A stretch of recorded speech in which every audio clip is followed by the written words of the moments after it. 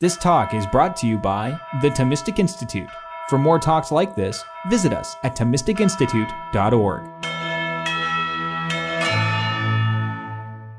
Thank you very much for the introduction. I am very grateful to be here. I am excited, too, to talk about this topic of mindfulness, because what I'm going to do is something that I think is sort of challenging in a way. I'm going to try to think about how would Thomas Aquinas answer a question that he never answered. There's lots of questions he didn't answer because obviously he died in 1274, so he couldn't have answered every question that we have. But one question a lot of Catholics today have is a question about mindfulness. And so I'm going to try, at least at the beginning of this talk, to think about that question and to think about how Thomas Aquinas might answer that question. Now, we can analyze mindfulness from a lot of different perspectives, but given that this talk is sponsored by the Thomistic Institute, I thought it would be appropriate to consider at least the ideas of Thomas. And we might want to, in the question and answer, consider how other people might answer the question. But just for the sake of argument, let's presuppose with that supposition that we'll examine it from the perspective of Aquinas. So the first thing to do, I think, would be to define what mindfulness is. What do I mean by that term mindfulness? And what I'm going to appeal to is the definition given by Jon Kabat-Zinn, who is arguably one of the most prominent proponents of mindfulness. Now, the first thing to say about mindfulness is not being empty-minded, clearing your head of everything. That is a common misunderstanding of what mindfulness is, that it's sort of removing all contents from your mind. But here is rather, it's not mind emptiness, but mindfulness. And here's how Kabat-Zinn defines mindfulness. He says, quote, "It's the awareness that emerges through paying attention on purpose in the present moment and non-judgmentally to the unfolding experience moment by moment." So that's how he defines mindfulness. And again, this is not, I'm choosing what I hope is a very representative and important advocate for mindfulness to define what mindfulness is. Now, mindfulness arises from Buddhist practice. And the question sometimes arises, well, is it acceptable for non-Buddhists to practice mindfulness? And what I want to remind people of is that mindfulness actually can take different forms. So, for instance, one way of practicing mindfulness would be to sit statue still and then count your breaths up to 5 and then start over. And every time, and if you try to do this, you'll notice almost immediately your mind is going to wander off and you'll think about what you're going to do later that day, or you'll think about what happened yesterday, or you'll start making plans. And that's totally normal. But the idea is you'd go back to observing non-judgmentally your breath going in and out of your nose. And again, once you get to count of 5, you start over, and you just do this over and over again. So that's one way of practicing mindfulness. There are other ways too. For instance, if you were to eat a grape very slowly, to smell it and to taste it and to savor it and to chew it 30 times, that could be a mindfulness practice. So there's lots of different versions of mindfulness practice, but those are some of the ways to practice mindfulness. Now, academic studies, peer-reviewed studies have shown that there are some benefits to mindfulness for some people. And other studies have shown that there are some ways in which mindfulness may not be beneficial for some people. So I want to talk about both. So in terms of the benefits, some studies have indicated that mindfulness practice can help people with emotional control, with enhanced compassion for others, with reduction of pain, with increased concentration, with greater creativity, reduced anxiety, and some evidence shows that it's beneficial for depression. On the other hand, other studies have indicated that for some people, mindfulness can cause adverse side effects, such as feeling anxiety, loss of appetite, and insomnia. So I'm not an expert in the evaluation of these empirical studies, so I'm just reporting these things. It could be the case that new research will come out tomorrow, which will overturn the research that I just cited. But for the sake of argument, at least, let's move forward with the current state of the research. And my reading of the current state of the research would indicate that mindfulness might be compared to a kind of medication. And almost all medications are not good for everyone in all circumstances. So for me, I have asthma, and so I take Flovent in the morning. And for me, my doctor thinks that's good. Now, for you, if you have asthma, it could be that you take the same medication, same dosage, and for whatever reason, it doesn't work so well for you. So it could be the case that mindfulness is a little bit like that it's something beneficial for me maybe and not beneficial for you. That could be. And that's really an empirical question. But what I want to consider today is not so much an empirical question, but an ethical question. Not a question of science and medicine, but a question of faith and philosophy. And the question is, how should this practice of mindfulness be evaluated from a Christian perspective, specifically from the perspective of Thomas Aquinas? And I think that there are 4 possible views you could have. And so I want to talk about each view. The first would be that mindfulness is intrinsically evil. Mindfulness practices are something that no person of faith should ever do, and all people of faith should avoid in all circumstances. A second possible view would be that mindfulness is not intrinsically evil, but nevertheless it is dangerous and what's called a near occasion of sin. So it's something that, yes, conceivably in some circumstances you could maybe do it, but in general, in normal circumstances, you wouldn't want to do it. So maybe you might liken it to punching somebody in the face. Right? Could there be some circumstances where you should punch someone in the face as hard as you can? Yeah, there could be, self-defense. But in general, everyday life, you don't want to walk around punching people in the face. That's something that is, ethically problematic. A third view would be that mindfulness is ethically indifferent. So it would be something like walking or like scratching your chin. It is something that has no real ethical valence either in a positive way or a negative way, and only would gain a moral, only gains a moral evaluation based on the circumstances and the motivation for your walking or your drinking a glass of water or you scratching your chin. So those things are ethically indifferent in themselves. Now you could imagine a circumstance where they aren't ethically indifferent. Like, let's say I arrange for an assassin. I say, well, when I scratch my chin like this, that's a signal for you to shoot him in the head. Okay, well, then it wouldn't be. But just consider just in itself, scratching your chin is ethically indifferent. Drinking a glass of water, ethically indifferent. Taking a walk. There's no real positive or negative.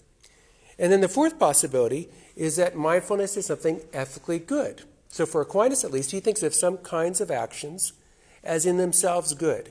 So an example of that would be feeding the poor. He thinks of that as just a generically good kind of action. Now, that could go wrong too, right? If you fed the poor with a bad intention, right? There's a famous line from a play, to do the right thing, but for the wrong reason. So if I'm feeding the poor, but I'm doing it solely to deceive you, so that you get a false sense of my character, and then I can con you out of your money, okay, well, then that action's not very good. Even though feeding the poor in itself, the means or the object chosen is good, my intention or motivation spoils that. So those are, for Aquinas at least, the 4 options of what the action could be, right? Intrinsically evil. It could be something that's dangerous and an occasion of sin, but not intrinsically evil. It could be something that is ethically indifferent, or, finally, it could be something that is, as itself, a good kind of action. So let's consider the reasons people might give for each of these 4 views. So first, let's talk about the idea that mindfulness practice is intrinsically evil. Well, in the Catholic tradition, at least, for Aquinas, there are some kinds of actions that we should never, ever do. The Second Vatican Council talks about these as inherently unjust actions. So things like enslaving someone else, raping someone else, murdering someone else. Those are all examples of actions that, according to Aquinas, we should never do, even for facing death. So if a tyrant kidnaps you and says, look, I want you to murder your mother, and if you don't, I'm going to do whatever to you, Aquinas would say we should never intentionally kill an innocent person, even if a tyrant takes you and tries to force you to do something. So another category of intrinsically evil acts would be, for Aquinas at least, certain acts of sexual unchastity. So, for instance, I'm married. If I were to go commit adultery with some other woman, that for Aquinas would be an intrinsically evil act. I should never do that on Aquinas' view. A third kind of category would be idolatry, that you are worshiping a false god. So if I were to not worship the Father, Son, and Holy Spirit, and instead I were to worship a golden idol, for Aquinas that would be an action I should never do, even under threat of death. And one other kind of intrinsically evil act for Aquinas, at least, would be lying. He has a view like Immanuel Kant that we should never lie. Okay. Now, if we turn to mindfulness practice, it seems that mindfulness practice falls into none of those categories of action. So mindfulness practice of itself is not a serious injustice harming the neighbor. It's not like murdering somebody. It's not like enslaving someone. It just isn't like that at all. Mindfulness practice can be done totally by yourself and doesn't directly have any effect on anyone else, let alone a very seriously evil effect on someone else. Mindfulness practice also doesn't fall into this category of sexual unchastity, right? You're not doing anything sexual if you're doing mindfulness practice. So it's not an act that's sexually impure in some way. And is it idolatry? Well, the Catechism of the Catholic Church defines idolatry in this way. Idolatry consists in divinizing what is not God. Man commits idolatry, the Catechism says, whenever he honors and reveres a creature in place of God, whether this be gods or demons, power, pleasure, race, ancestors, the state, money, etc. Now, is mindfulness idolatry? Are you divinizing some creature when you're counting your breath and observing your breath coming in and out? I don't see how. I don't think you're divinizing anything by counting your breath and observing carefully in a non-judgmental way, for instance, your breathing. So it's not idolatry. Well, could you say, okay, maybe it's intrinsically evil because it's of a non-Christian origin. It comes from Buddhism. Well, that's not going to work because Christians make use of all kinds of things that are of a non-Christian origin, like food preparation, like reading, like exercise. There's tons of things that are non-Christian origin that Christians use with no problem at all. So simply the fact that it comes from a non-Christian origin, that doesn't at all show that it's intrinsically evil. Okay, so I think that Aquinas would say that there's no evidence at all to think that mindfulness practice is intrinsically evil. So, what about, is mindfulness practice dangerous? Is it a near occasion of sin? And there could be a couple different reasons someone might think that. One reason is that you might think that mindfulness could serve as a replacement for Christian spirituality. And Christian spirituality of its very nature is ordered to a personal relationship with God and personal relationships to other human beings. And so if you did mindfulness and then you said, well, I don't need to worry about praying to God and developing a relationship with God and developing my spiritual life anyway, then that would be problematic. But I don't see any reason to think that you'd have to use mindfulness in that way. And in fact, everything would be problematic if we're made as a simple substitute for enhancing your relationship with God. I mean, if someone said, I'm just going to read, math textbooks. Well, there's nothing wrong with reading math textbooks, but if you were to replace everything in your life and you didn't care about loving God or neighbor and all you cared about is math, well, that would be a problem. So the fact is that, yes, it could be a replacement, but it need not be a replacement. And if it's not a replacement, then it doesn't seem to be dangerous or a near occasion of sin. Another reason to think that it might be dangerous and a near occasion of sin would be that maybe if you practice mindfulness, eventually this leads to giving up the idea of there being other selves. So some people have said that if you do mindfulness, basically you start to think that the differences between yourself and other people, your differences between yourself and God, all those are going to kind of vanish and disappear and go away. And would that be problematic from a Christian perspective? Well, yeah, because if there's really no difference between me and other people, well, then that seems to undermine the idea that I should love my neighbor, because there really isn't such a thing as my neighbor. And even the idea that I should love God, because God isn't really someone else outside of myself that I could love. And so if you had this sort of, what would you call it?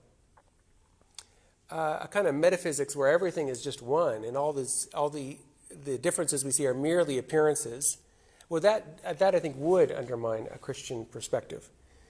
Now, the trouble with this argument is that I am aware of no evidence at all that people who practice mindfulness, even people who practice mindfulness for years, end up thinking that they don't have a self and there's no distinctions between themselves and other people, themselves and God. So in principle, that could be a problem if it were true, but I don't think it's true. And in fact, I know people that are Christian that practice mindfulness for years, and they don't think anything like that. So it'd be a little bit like making an argument against swimming. And you say, well, if you start swimming, you're going to start to believe eventually that you are just part of the water, and then you're going to start to, not bother to breathe, and then you're going to die in the pool. And, well, yeah, I suppose that could be a problem if that's what really happened when you went swimming a lot. But, again, there's no evidence at all that people that go swimming tons have anything like that happen to them. A third difficulty someone could raise is, well, look, if you do mindfulness practice, for some people at least, this induces a kind of feeling of peace, a kind of inner harmony and inner serenity.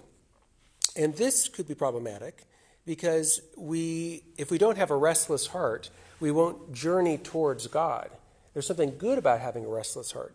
And so mindfulness might kind of calm that down, and then if it calms it down, it might inhibit your growth in holiness, your movement towards God. Now, the trouble with this argument is it seems to be an equally good argument against exercise. I'm sure if you've exercised before, you felt the experience of you have a good, hard workout, and you feel great. You feel very much at peace. But it would be a bizarre argument to say, well, you should never work out, or there's something dangerous and unchristian, and it's a near occasion of sin to work out, because after you work out, you have these sort of feelings of harmony and peace. So that argument, I don't think, works. The last one I want to consider is this, that maybe mindfulness is problematic because in mindfulness you're supposed to withhold moral judgment. You're supposed to withhold all judgment. You're supposed to just observe, for instance, your breath coming in and out of your nose. And by observe, I mean like not looking, but like feeling it coming in and out of your nose. And maybe the argument is, well, if you withhold judgment like this is going to lead to a kind of a moral relativism where you withhold judgment from everything. And you see people getting enslaved and you're like, I'm not judging that. And you see people, raping other people and say, oh, I'm not going to judge that either. But that argument, too, I don't think really works. Because we do withhold judgment about all kinds of matters. Think about people who do math. If you're doing math and you're adding things up, in terms of math, there's no difference when you add up 5,000 murders and 5,000 murders equal 10,000 murders, or if you're adding up $5,000 donated to charity and $5,000 donated to charity equal $10,000. In other words, when you're doing math, you consider just the quantities, and you totally withhold judgment, as it were, as to whether this is a good or bad thing. You're just considering just the quantities. And the same thing's true when you're playing sports, right? If you're, for instance, trying to hit a fastball, right? You can't, if you're going to hit it, you can't be thinking about anything else. You have to withhold judgment about the pitcher's character and withhold judgment about, is it just that we're enjoying this baseball game when people are hungry. You have to withhold judgment about all those things, and if you're going to hit the baseball, solely, like a laser beam, focus on hitting the baseball. So there's nothing wrong with focusing in a certain way and withholding judgment about all kinds of other things. Now, yes, it would be a problem if you withheld judgment your whole life and never made an ethical judgment. But again, practicing mindfulness for most people is doing it for 15 minutes, a half an hour, right? We're not talking about the rest of your life you're just sitting there counting your breaths. That would be problematic for other reasons. So, if mindfulness is not intrinsically evil, and if mindfulness is not dangerous and a near occasion of sin, well then for Aquinas that leaves two possibilities left. Either it is ethically indifferent, or it is a potential prayer. So, if it's true that it's ethically indifferent, if it is like swimming, or it's like taking a walk, or it's like stretching, all those, I think Aquinas would say, are ethically indifferent kinds of activities. Now, if that's true, well, then it could be made into a prayer. Because any legitimate activity can be made into prayer. What do I mean? Anything, for instance, doing a good job as a student, studying really hard, that can be something that's offered to God.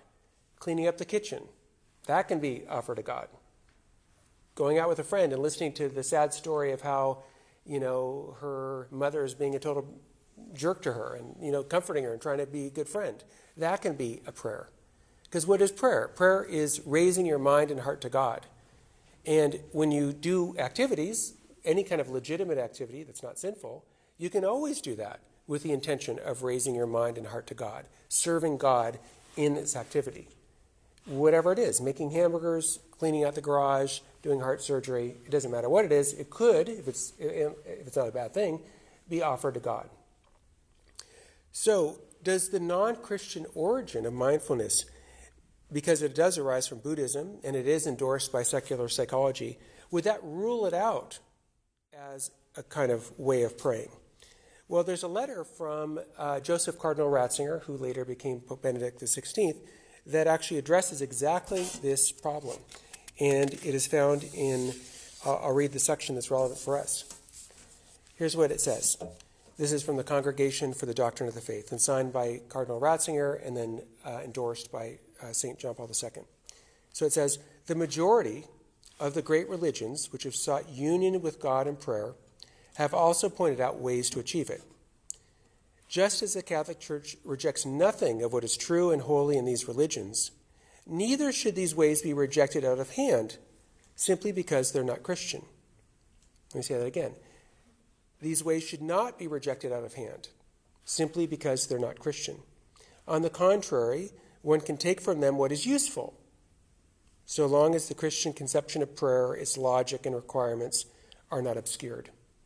And in the Catholic tradition, at least, we have already done this with many things. For instance, I'm wearing a wedding ring. Right? This was originally a pagan symbol, but it's brought into the Christian liturgy. At my nuptial mass, the rings that my wife and I wear were blessed by the priest. Special prayers said about them. So this is, you might call it a sacramental. It's not a sacrament, but it's a sacramental. It's something holy that reminds me of my promises of marriage. Another example of that would be Christmas trees, right? Originally of pagan origin. The use of incense in worship, originally of pagan origin. So the fact is the church already has, in many, many, many, many cases, borrowed stuff of pre-Christian origin. And there's nothing wrong with that. That enriches our tradition. And the reason it enriches our tradition is what Aquinas said. Aquinas said that all truth is ultimately from God, whoever utters it. All truth is ultimately from God, whoever utters it. And that's why Aquinas read so seriously the great pagan philosopher Aristotle. Just because he was pagan doesn't mean he's all wrong about everything. He might have some really good insights. That's why he read the Muslim philosophers Averroes and Avicenna. Because just because they're Muslim doesn't mean that they're all out to lunch. They may have something to teach us. That's why he read Stoic philosophers like Seneca and Cicero. So Thomas made a big effort to try to gain wisdom from wherever it was. And he never read Confucius, but if he had, he would have tried to gain wisdom from Confucius. He never read Lao Tzu, but if he had, he would have tried to gain wisdom from Lao Tzu. And he wasn't familiar with Buddhist writings, but if he had been, he would have tried to gain wisdom from those sources. And so in the Christian tradition, the Catholic tradition at least, we have to be discerning. That doesn't mean we take on everything that whoever says without a proper discernment and a shifting of it and a consideration of it, because there indeed are things that are corrupting of Christian belief and practice. But simply the fact that this comes from a different tradition, that alone is not, at least according to this document, that alone doesn't mean it should be rejected out of hand, as if, oh, it is from Buddhism, so therefore it must be horrible and wrong. No, that's too simple. Moreover, in the Christian tradition, there are practices that arguably, at least, are mindfulness practices. So let me talk about a couple of those. One is from St. Ignatius Loyola. And St. Ignatius Loyola, in the Spiritual Exercises, his most famous work of guiding people in growth, in spiritual growth, here's what he says in one of the passages. He says, the third method of prayer is that with each breath in and out, as one has to pray mentally, saying one word of the Our Father or of another prayer when it's being recited, so that only one word be said between one breath and another.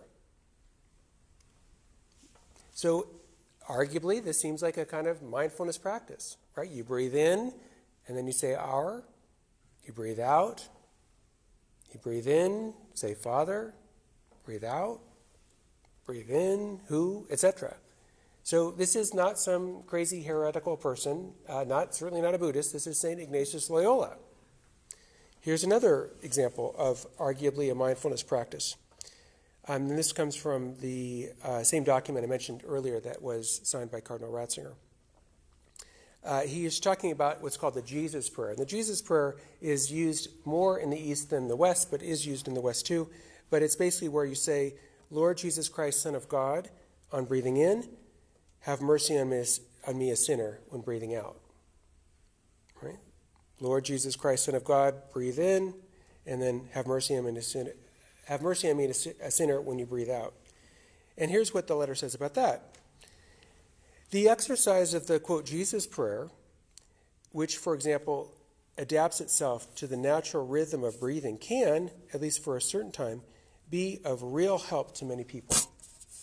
And there are well-known Catholics like Bishop Robert Barron who use the Jesus prayer on a regular basis. So there's nothing heretical or wrong, and we have another way of praying that links up our praying with our breathing. So, does that mean mindfulness practice has to be a prayer? Well, no. It can be just a practice you do, like people swim or people do jiu-jitsu, people journal, people go for walks.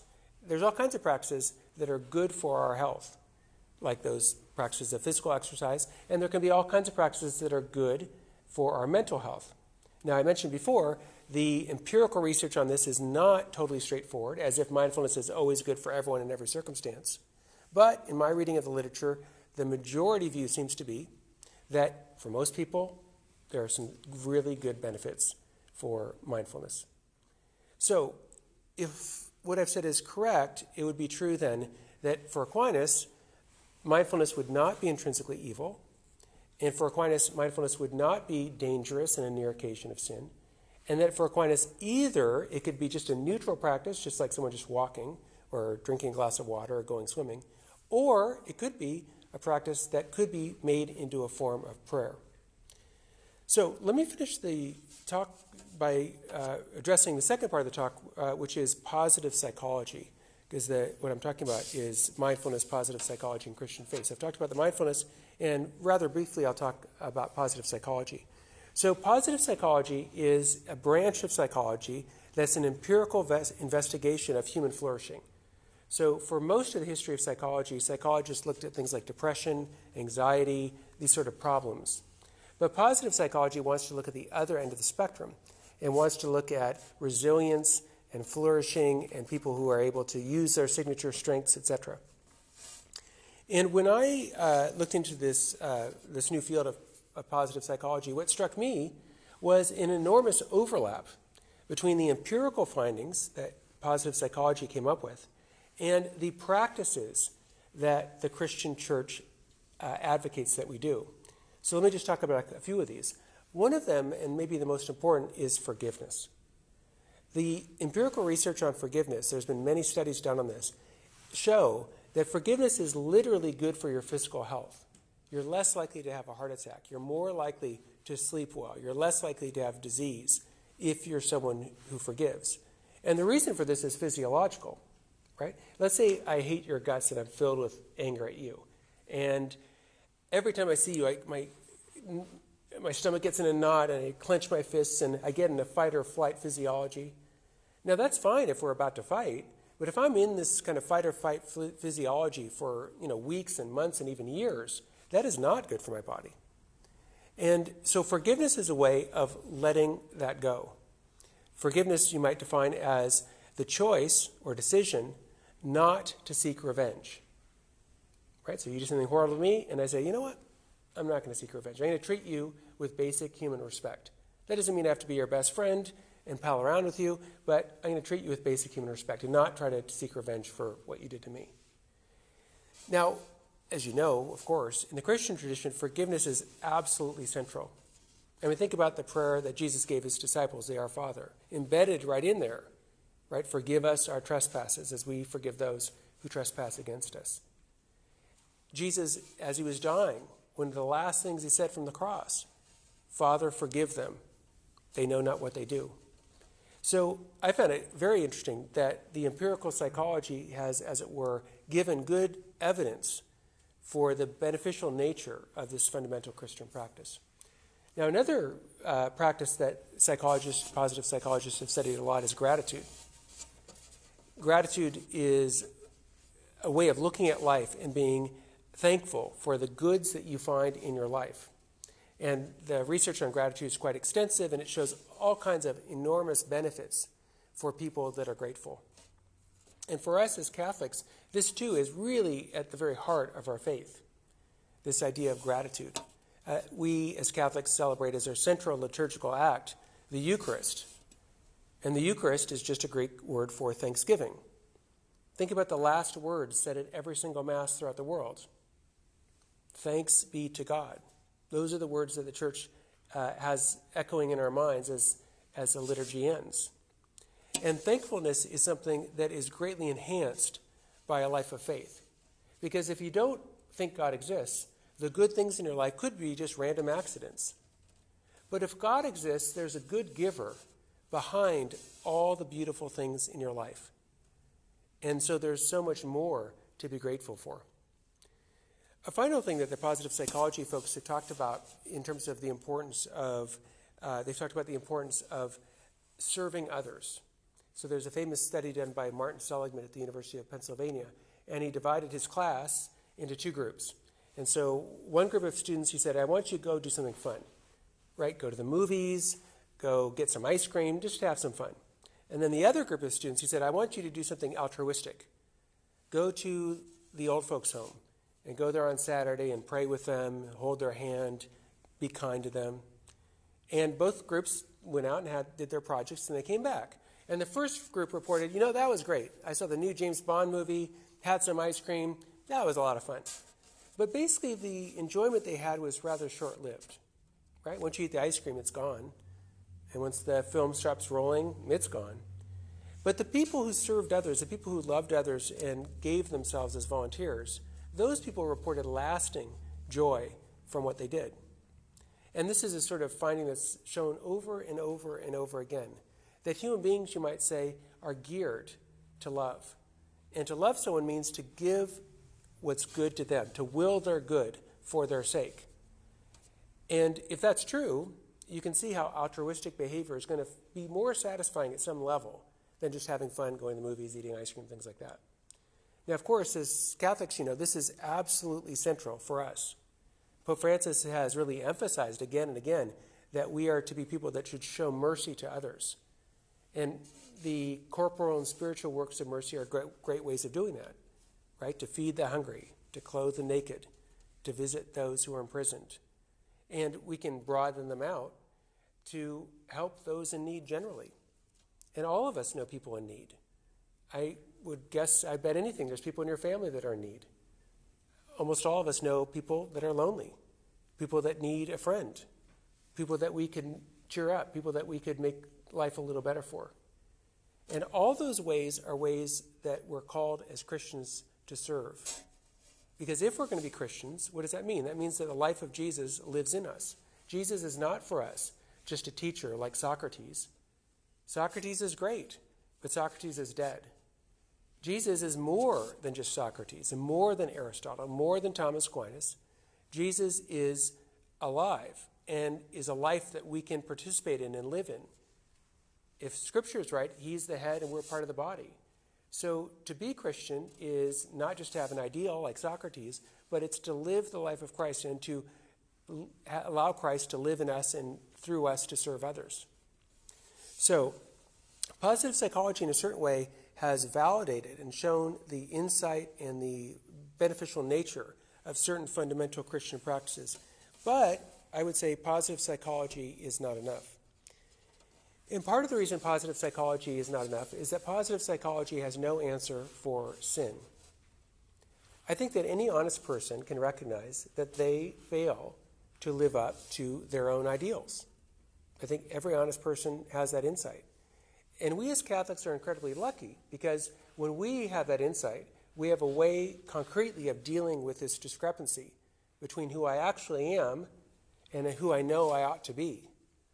We have a way, as it were, of taking out the garbage, right? All human beings make garbage, right? You eat a banana, you got the banana peel left over. But we have a way of taking out that garbage, of beginning anew and starting over. And it's called confession. So many people struggle with guilt. So many people struggle with shame. They know they're not who they should be, but they don't quite know how to unburden themselves of this. And psychology can't do this for us. At best, psychology could assuage feelings of guilt or feelings of shame, but the reality of guilt and the reality of shame are something that psychology just can't deal with. But Christianity, the work of Jesus, is precisely about dealing with that. dealing with guilt, dealing with shame, and dealing with, in a certain way, the most fundamental problem of human existence, which is death. We know we're going to die, and we know that those that we love so much are going to die. And at best, psychology can help us deal with the feelings of grief, but they really don't have any answer to the reality of death, which takes away our human happiness here on earth. But as Christians, we have this hope of the resurrection. And this is incredibly important, especially when we're suffering. Because no matter how horrible things get for you, and I hope they don't get horrible for you, but they could, if we have Christian hope, we can always say, well, this terrible suffering I'm going through does not ruin everything. This terrible suffering I'm going through is not going to last forever. And ultimately, there's something that can be done about it. Namely, God intervening and giving us eternal life. So I have an enormous admiration for psychological science, but psychological science is not enough. In any case, what I've tried to do today is talk, in the first part of the talk, about the nature of mindfulness and whether it is acceptable from a Christian point of view, specifically a Thomistic point of view. And then the second part of the talk today, I tried to talk a little bit about positive psychology and the way in which positive psychology reinforces, provides evidence in favor of certain fundamental Christian practices like forgiveness, like gratitude, like serving your neighbor. And finally, I tried to talk a little bit about why I believe positive psychology is insufficient for giving us what the human heart really desires. So thank you for your attention. I'd be happy to entertain any questions you may have.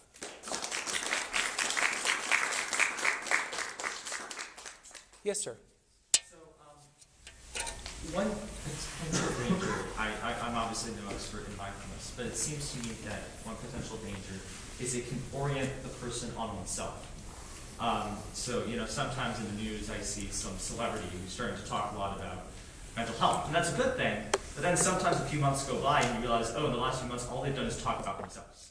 Yeah. Right? And so it seems like kind of a fundamental difference between mindfulness versus prayer is prayer fundamentally is taking oneself out of yourself. Mindfulness seems to kind of, turn you towards oneself. So my question is, how do we fit that in with kind of the moral evaluation of it? Is that maybe just a perversion of mindfulness, and mindfulness is something more pure? Well, I guess what I'd say is mindfulness, on my view at least, is a little bit like exercise. And could you do exercise in a very selfish way? Yes, you certainly could.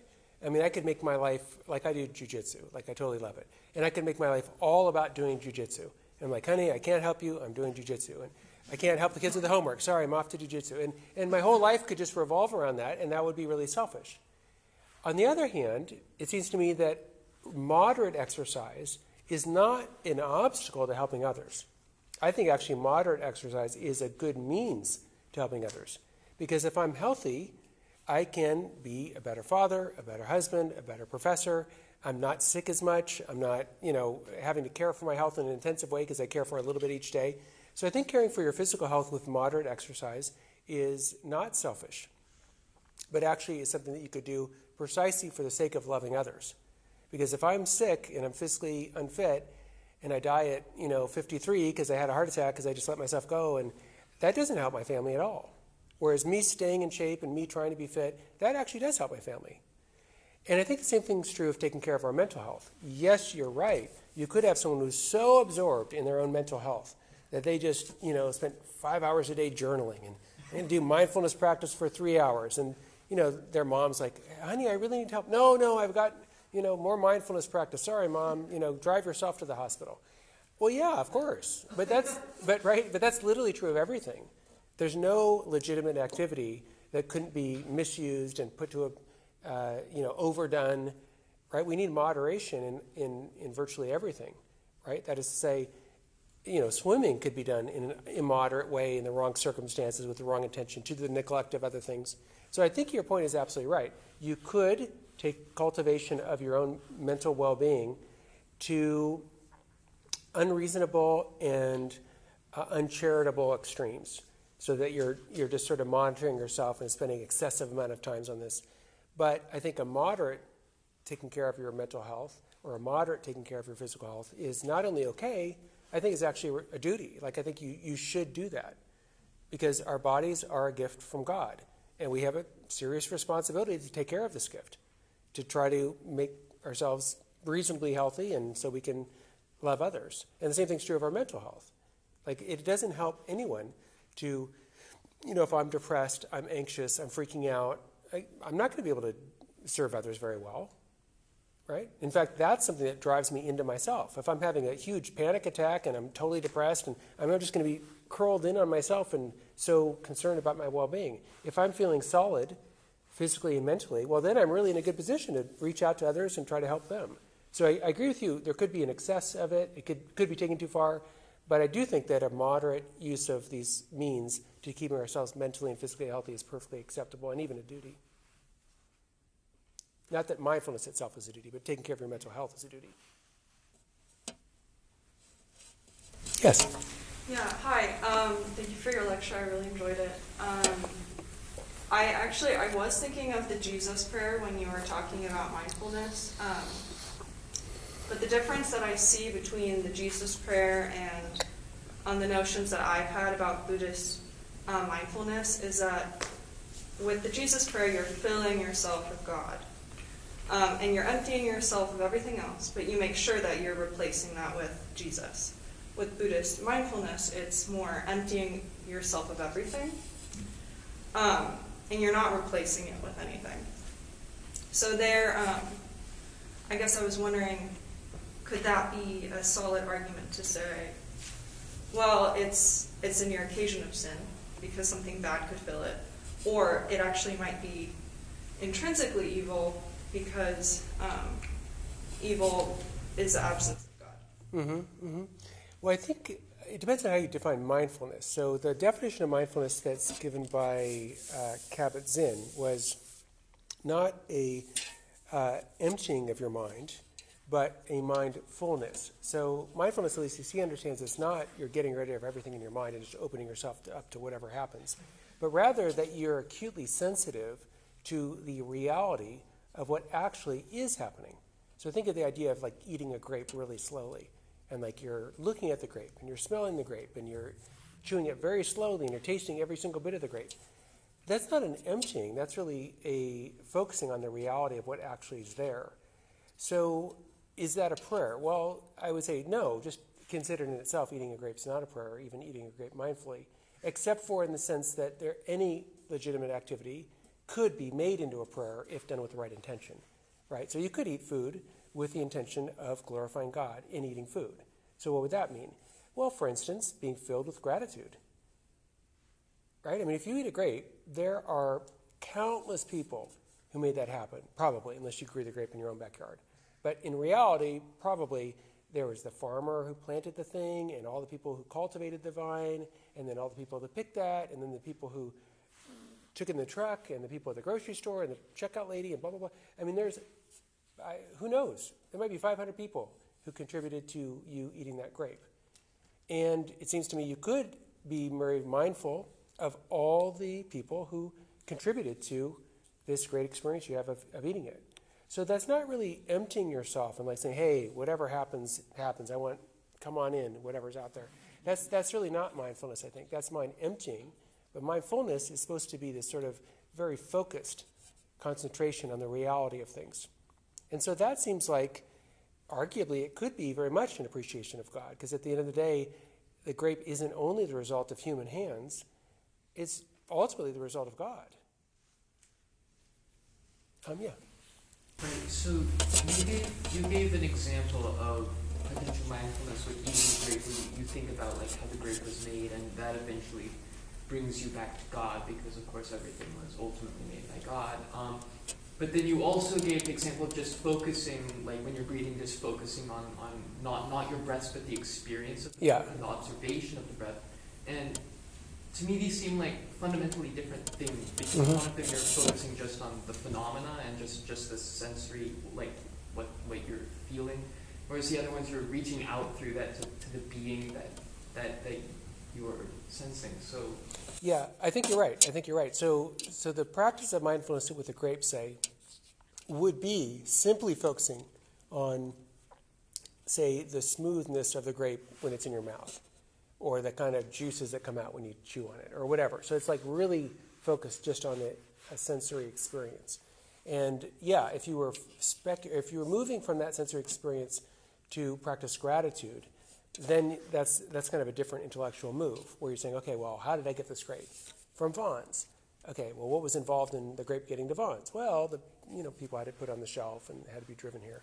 So that's a different thing. So I don't think they're incompatible. I mean, they are incompatible in the sense that you couldn't do both of those activities at exactly the same time, right? If you're totally focused on exactly how the grape tasted, that would get in the way of kind of considering all the ways that other people helped you get the grape, ultimately that God gave you the grape. So I just think of those as two different exercises of the mind. That one is very directly focused on the current sensory experience of things, and the other one is more speculative, kind of reasoning out how this got here. So, no, I think you're right. Those are two different things. Yes, sir. So, kind of in line with what people are saying, it seems that there's nothing necessarily dangerous per se about mindfulness. But could you make the argument that there is something dangerous about confusing mindfulness and prayer?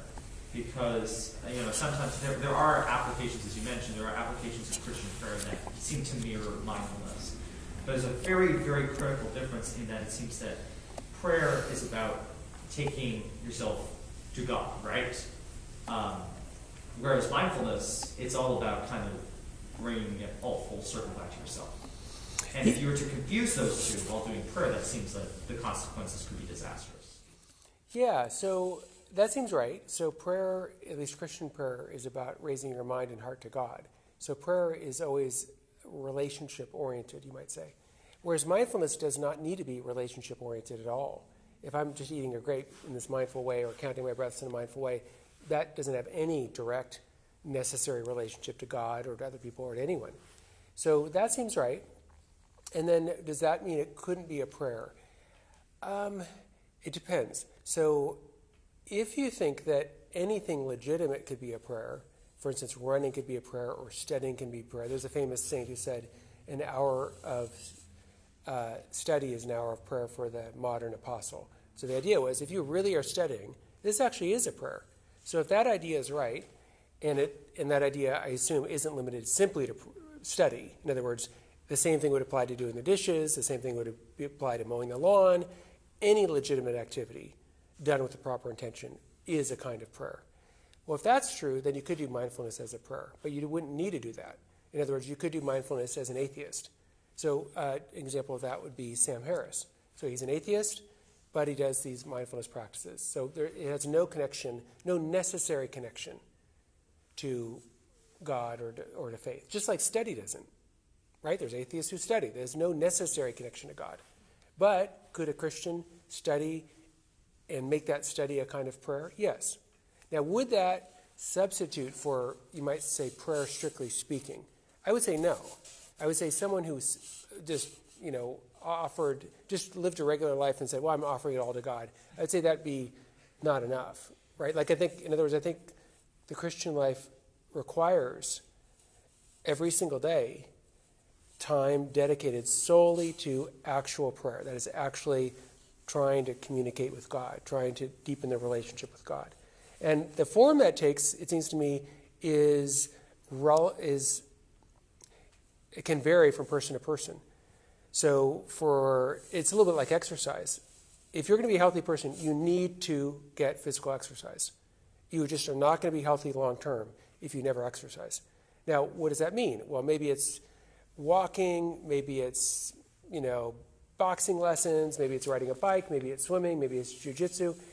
It could be all kinds of things. But you need to have exercise on a regular basis. And I think that prayer is, as it were, the exercise of the soul. And you need it, I would say, every single day. If you don't pray every single day, there's a real problem. Every single day. At least 15 minutes. I think it's absolutely essential. And not just for not counting your breaths, not eating a grape, actual communicating with God. And again, it would vary from person to person. So for one person, I love to say the rosary. Great. Someone else, I love to read scripture slowly, read a gospel scene and imagine myself in the scene with Jesus and imagine what he would say to me. Great. Somebody else may be doing the Psalms. Wonderful. Maybe somebody else doing the Jesus prayer. Terrific. Somebody else, Eucharistic adoration. Great. Again, it's like exercise. I don't think it's a one-size-fits-all, that everyone needs to do this, everyone needs to do that. No. It's really between you and God at the end of the day. But I do think if you don't if you don't pray, that is catastrophe, spiritual catastrophe, every single day. Any other questions? I was curious about your view on this. When you were talking about positive psychology, you mentioned forgiveness and other things. So Yeah. good works and charity and make you feel good. So some of those other things seem to be more things you can actually, if you were commanded to do them, or you could rationalize it and say, it's good for me to do those things. Yeah. Forgiveness seems to be something beyond or different. It seems to be something that's not clearly a matter of choice. Yeah, that's a good point. And I didn't talk about this, but I can now. A distinction that's drawn in psychology between emotional forgiveness and decisional forgiveness. So when I defined forgiveness, I defined it as decisional forgiveness. So I said it's a choice to treat the wrongdoer, the person who offended me and harmed me, with basic human respect and not seek revenge. And that is a choice. You can just decide, I'm going to treat him with basic human respect, I'm not going to seek revenge. But emotional forgiveness goes beyond that. That's when he walks up to me and I feel fine. I'm not upset anymore. I'm just totally at peace and, hey, how you doing? Maybe we even were friends afterwards and we restore our relationship. So that's a different thing. That's a deeper thing. So decisional forgiveness can be just a choice that you make, a decision you make, an act of your free will. But emotional forgiveness is more challenging. So how do you get to emotional forgiveness? Well, there's actually psychological books that talk about this. I have a book called The Gospel of Happiness that talks about this.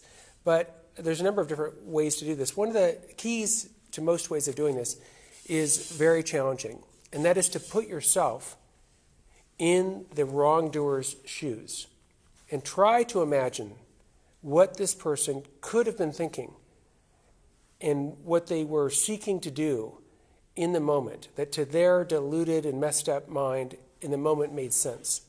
And that's very hard to do. So I'll give an example, not from my life, but from one of the foremost researchers in psychology, Everett Worthington. So his mother was murdered.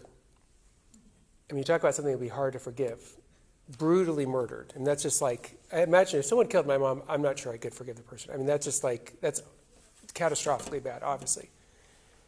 He did forgive the person. And so part of his process of forgiveness was to put himself in the shoes of the killer. So he thought about it like this. I'm a young guy, and as a young, when I was just 13 years old, I started to use drugs. And everybody in the neighborhood was using drugs. And I just thought, it's all the cool kids do it. I'm going to try it. It'll be fine. And so I got hooked on drugs. And then I'm getting more and more addicted. Now I'm 19. I've been doing drugs pretty hardcore for 5 years, every day. And I'm desperate for money. And I see an empty house. And I think, well, this is perfect. I'll go in this house. I'll just get something that I need, because I need this drugs. I'm really desperate. And I'll get out of there, and that'll be it. So I break into the house, and all of a sudden, this lady comes out from the back room and sees me. I already have been arrested twice. California, 3 strikes and you're out. I'm going to go to prison for life. And here this lady has seen me. I have there's no way I can get out of this. I'm like trapped. I'm going to literally have my entire life ruined by this old lady. And in desperation, I strike out and kill her. Out of a perverted kind of sense of self-defense, because I don't want to go to prison for life.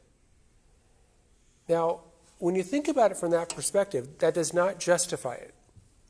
There's nothing that justifies murdering an innocent person. But you can understand how, especially a young person with a drug problem and brought up in a terrible situation and desperate not to go to prison for the rest of their life, you could see how I could do something like that. If I had been raised that way and I had been addicted to drugs and hardcore drug user for 5 years and I was going to go to prison for the rest of my life, and maybe was even high at the moment he did it, I could see how in human weakness I could do something horrible like that. Again, that's not to justify it. It is 100% wrong to murder someone. But it is to put yourself in the shoes of the wrongdoer and try to understand their distorted, misperceived good that they were seeking in the moment. So for Worthington, that was one of the ways he moved towards forgiveness, is to try to put himself in his enemy's shoes, as it were. And he did. He did. He forgave that person.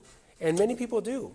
Think of a famous case is St. John Paul II, right? He was shot 3 times in his front yard, and he went later, when he got out of the hospital, and forgave the person who killed him, or tried to kill him. So, I mean, it's very hard. And, would I have the courage to be able to do that? I don't know. But I hope I would. I certainly am called to have that kind of courage. But emotional forgiveness is tough, and it usually is a process. It usually isn't just an overnight thing, but it is possible. People have done it, and it certainly is possible. And psychology, I think, can help us move towards emotional forgiveness. The decisional forgiveness is easier. Just to make a choice, I'm going to treat this person with basic respect and not seek revenge. That's much easier. But the emotional forgiveness, it's definitely a challenge for sure.